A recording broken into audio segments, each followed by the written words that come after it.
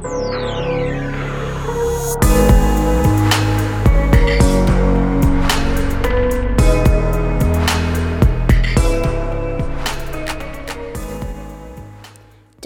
cannot drive out darkness. Only light can do that.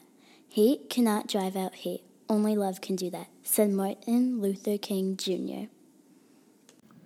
I woke up this morning and I'm still black. First and foremost, I want to thank you for taking time out of your day to join me on this journey. 2020 has been a very eventful year, and we still have a couple months to go.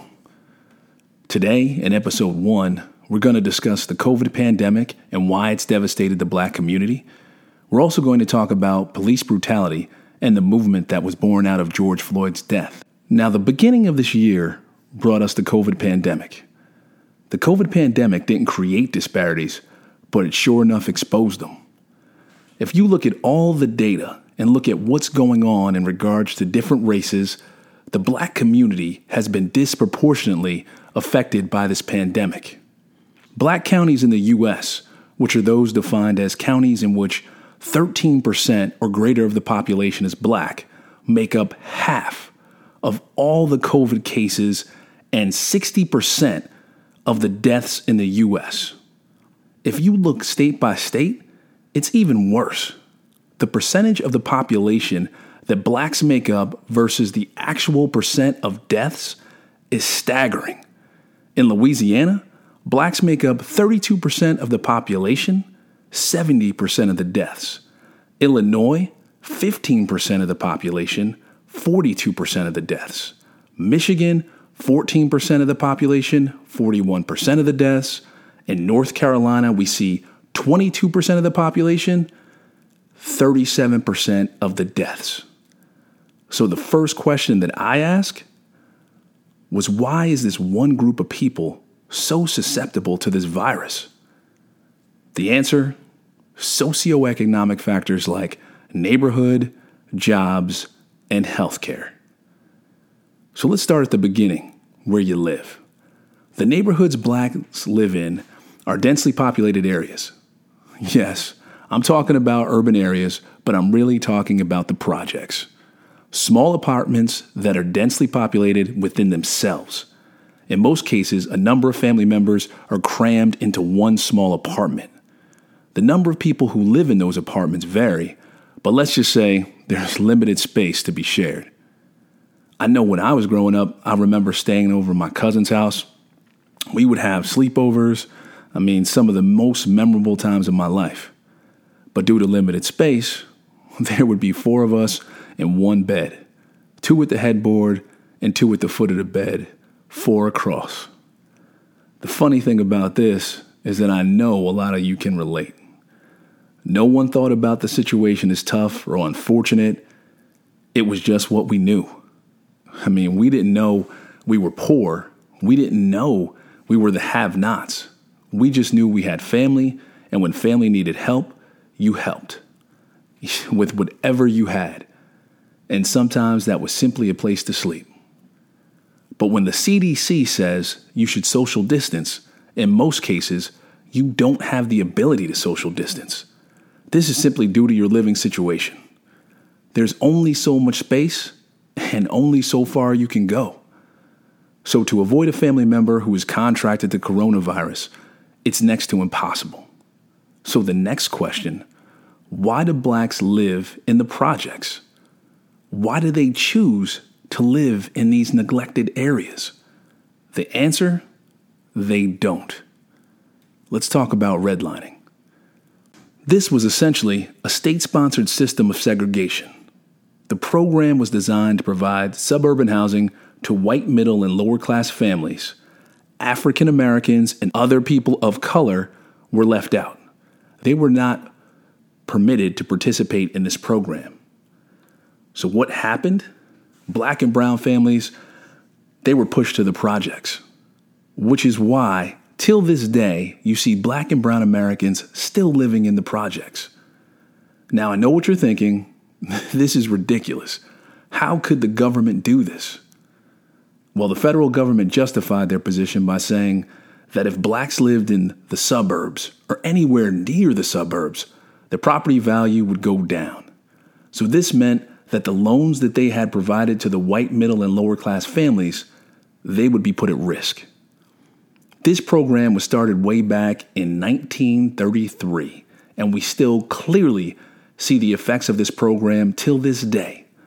So when you think about what's going on in this country now, the inequality that we see, just remember that the government gave the middle class and poor whites the opportunity to create wealth, own their own homes.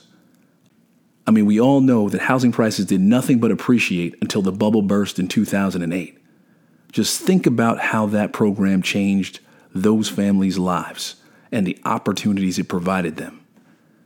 Also think about how the government played a major role in segregation, separating blacks and whites, giving whites the opportunity to move to the suburbs, own their own homes, but then specifically preventing people of color from participating in this program and keeping them in these urban areas away from where they believed they would negatively impact their precious loans. Yes, the government did that. So now we live in urban areas, tight, densely packed neighborhoods, and if you live in these densely populated areas, what do you use for transportation? Why, public transportation, of course. When you live in the city, most don't own a car because it just simply doesn't make sense to own a vehicle and have all the associated costs. So transportation consists of buses, trains, subways, and the occasional cab, Uber, Lyft, and the like. But for the most part, public transportation means large groups of people in tight spaces, breathing all over each other, potentially infecting one another with the coronavirus. So we examine neighborhoods and how densely populated areas have contributed to the higher number of cases and coronavirus in the black community. The next socioeconomic factor we are going to discuss is jobs. In this new world of essential workers, blacks make up 30% of bus drivers, 20% of food service workers, janitors, cashiers, food stockers. Blacks are also overrepresented in jobs like childcare, social services, personal care aides, social workers, nursing assistants, warehouse and meatpacking workers. And if you think about all of those jobs, the one thing that they have in common is that they're all hands-on jobs, in-person jobs, jobs that don't allow for proper social distancing, and if you don't show up, you don't get paid. And if you do show up and you don't have the proper personal protective equipment, then you risk being infected with COVID. And even if you do have an N95 mask, gloves, the proper PPE, you still run the risk of being infected by COVID. So the jobs that a lot of black and brown people in these urban areas have are jobs in which they cannot sit down at their computer and send an email, hop on a conference call, or simply join a video conference and do their work. They don't have the option to stay home. They need to show up in person and do the job that needs to get done. When you show up to the grocery store and you see those cashiers working behind the plexiglass day in and day out, putting themselves at risk just so we can get our groceries, those people are essential workers, and those people are putting themselves at risk so that they can provide for their families.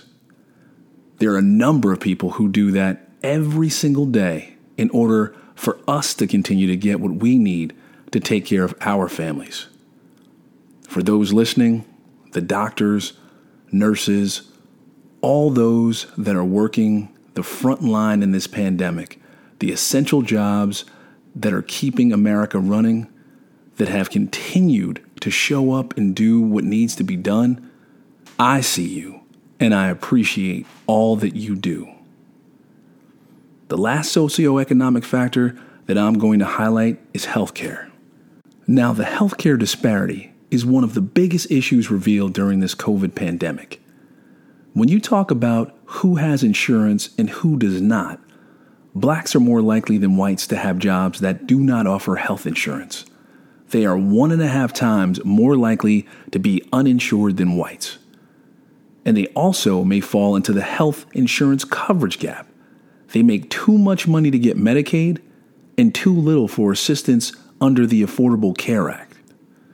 Minorities and black people in particular have pre-existing conditions that may also put us at a higher risk for death when thinking about the coronavirus. Diabetes, hypertension, heart disease, kidney disease, and obesity are common healthcare issues that blacks in America face. The occupations with the largest number of uninsured workers are construction laborers, cooks, drivers, cashiers, waiters, waitresses, janitors, housekeepers, carpenters, landscapers, and retail salespeople. If you look at the numbers, these are jobs that are held by black and brown people. And when you look at the number of COVID deaths and the reason they're so high, the exposure that these individuals have because of the fact that they have to go to work on a daily basis in order to get paid, in order to take care of their families, so they are constantly being exposed potentially to the virus. There are still other issues with the healthcare system. The National Academy of Medicine found that racial and ethnic minorities receive lower quality healthcare than white people, even if the insurance status, income, age, and severity of the conditions are comparable. So all things being equal, minorities still receive inadequate health care in comparison to white people. By providing lower health care, they meant physicians are providing inferior care to their black patients, and it was concluded that some people in the United States were more likely to die from cancer, heart disease, and diabetes simply because of their race or ethnicity and not due to lack of access to health care.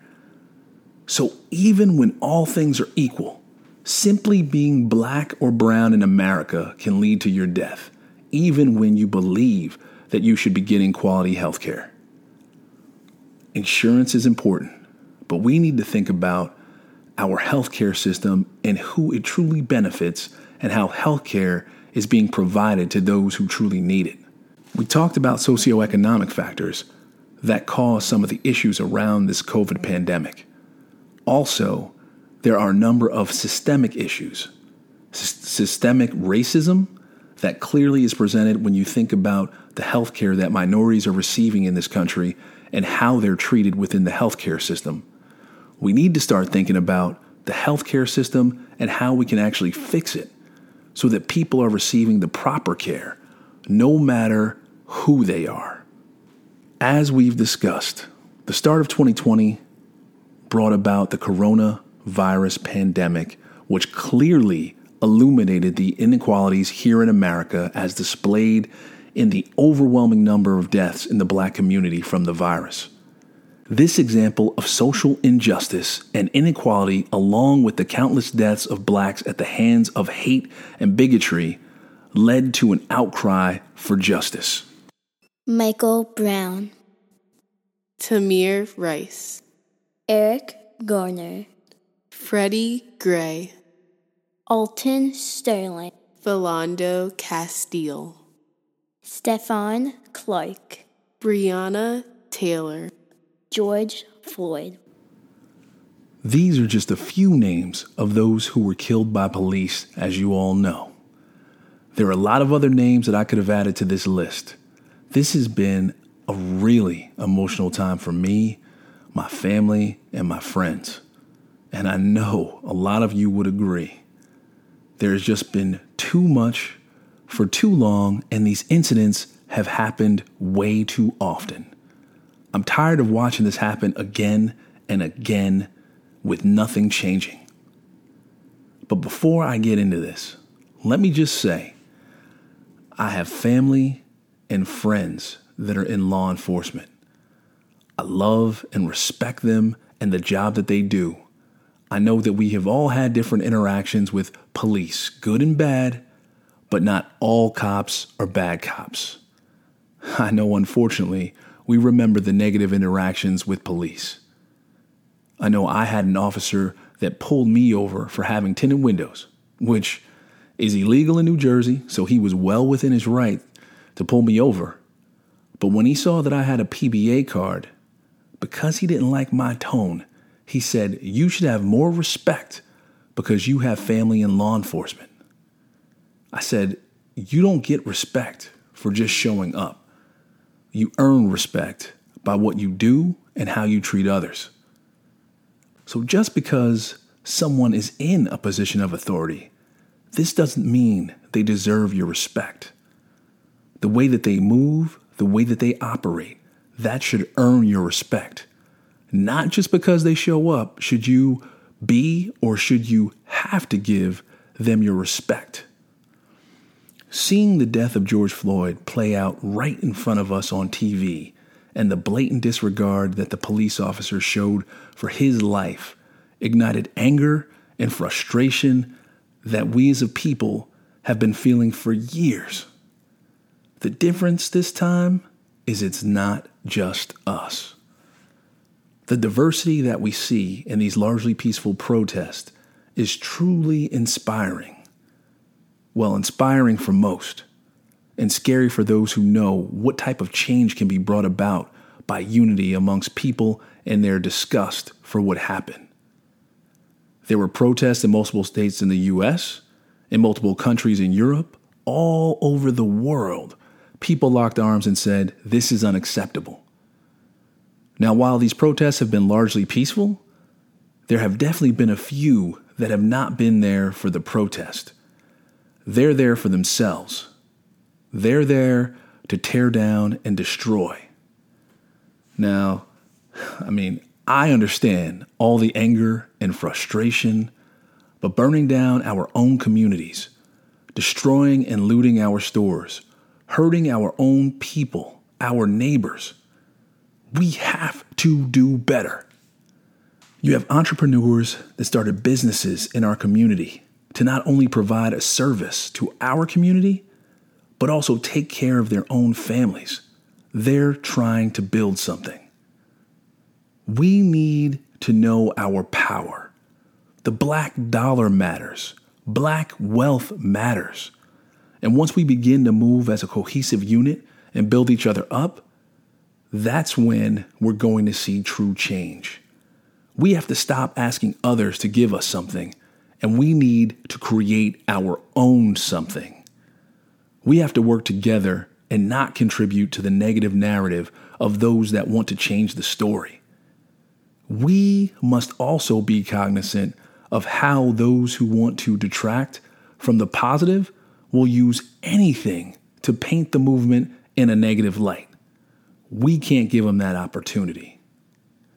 If we start moving and working as a collective, we protest in a collective, cohesive manner, we start working together to vote people into power that represent us so that we can actually get legislation passed that will benefit our community,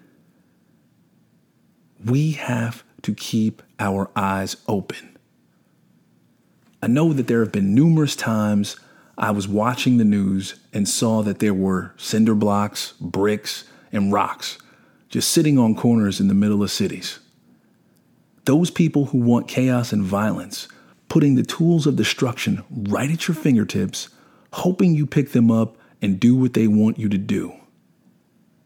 We have to be smarter than that. Peaceful protests will always garner more support than destructive, violent protest. We've seen some changes. The movement has changed. The opportunity has changed. Now, what we have to do is take advantage of the change and continue to push forward. We have the support. We have people who are behind us. We have people recognizing and seeing that there is truly systemic and institutional racism, that there are a number of unjust issues that we face in America, that it's not black people are just lazy, uneducated, and don't want to do better. They are supporting us in this movement. We have to do a better job of voting, putting people in place that look like us, think like us, and know what we need as a people so we get our agenda moved forward. One of the issues we have is we continue to listen to the politicians that are out there saying, hey, we understand you. We're here for you. But when you look at the Republican Party and the Democratic Party, what have they done for Black America? I know what you're thinking. That's a good question. There has not been any significant change in the lives of Black America for decades. We need to realize simply voting for the president doesn't get it done. Local elections, state elections, and then the presidency. We need to have representatives at every single level in order to advance our agenda. If we don't do this, we are going to continue to be in the same situation we are in now, listening to lip service. Politicians talking about what they're going to do for us to get our vote, and when they get elected, we don't hear anything from them. They don't do anything. We need to change that and vote people in who work to actually enact legislation, create actual laws that will benefit us and our people. I know that I'm sick and tired of all the lip service. I want action. Let me make 2 points before I get out of here. First point, symbolic gestures. Painting Black Lives Matter on the street, yes, that's nice, and it's a tourist attraction, and people see it, and they believe or they don't believe that Black Lives Matter. That is meaningful, and it causes conversation, and that puts eyes on it. But don't get caught up in symbolic gestures, because we need real change. Symbolism is important. Seeing the information, making people think about who these individuals are that have been slain by police and what's happened to them is extremely important. But please do not get sidetracked by paintings on a street. Don't let these little acts distract from the greater movement to get what we really need. True change occurs when we have legislation enacted and bills passed. When laws are changed, then and only then will true justice be realized for us as a community and all those who've lost their lives. My second point, defunding the police. While I understand that there is a lot of anger and frustration with those that have abused their power, the thought that the solution to this issue is to simply get rid of the police, I think could not be more wrong. The opportunity, I believe, is one where we reform the police so we can get rid of bad cops. We need to take the time to be thoughtful about how we can establish new rules and add guardrails so that police can protect and serve everyone. We can address the issues of why some police officers have such a high level of fear when they encounter Black males. We can address the need for psychological evaluations so that we can try to identify those who come into the job with racist or bigoted views. We can also address training. How are police being taught to de-escalate situations instead of inflaming them? How often are police speaking with mental health professionals to deal with the issues that they have personally? These are individuals that see things that are not normal. They work in a high-stress environment that we as non-police officers may never see or deal with. They may need to speak with someone to figure out how to deal with these issues. And there needs to be, at a minimum, an annual evaluation of police officers so we can make sure they get what they need. I know that you have heard my children read quotes and the names of those who have lost their lives. The reason I brought them on this journey is because learning about what is going on in this world is important. Understanding that there are things in this world that are wrong and need to be changed. If we do not discuss this with the next generation, we are doing them a real disservice. Home training is the most important training of all. This is where children learn early on what is right and what is wrong. Hate is not genetic. It is learned. So if you believe that we can do better, start in your own home. I mentioned my kids and the need to speak to youth, but it's never too late to listen, to learn, and to change. We need to have these uncomfortable conversations so that everyone can be comfortable in this world. The next episode on I Woke Up This Morning and I'm Still Black, we will continue this conversation. We're going to talk about sports leagues, the NBA, NFL, and NASCAR, and how they're addressing this social justice movement. We will also discuss the Confederate statues and monument controversy. There's a lot to address. I look forward to continuing this journey with you. Thank you again for your time. No one is born hating another person because of the color of his skin or his background or his religion. People must learn to hate, and if they can learn to hate, they can be taught to love. For love comes more naturally to the human heart than its opposite, said Nelson Mandela. I woke up this morning and I'm still black.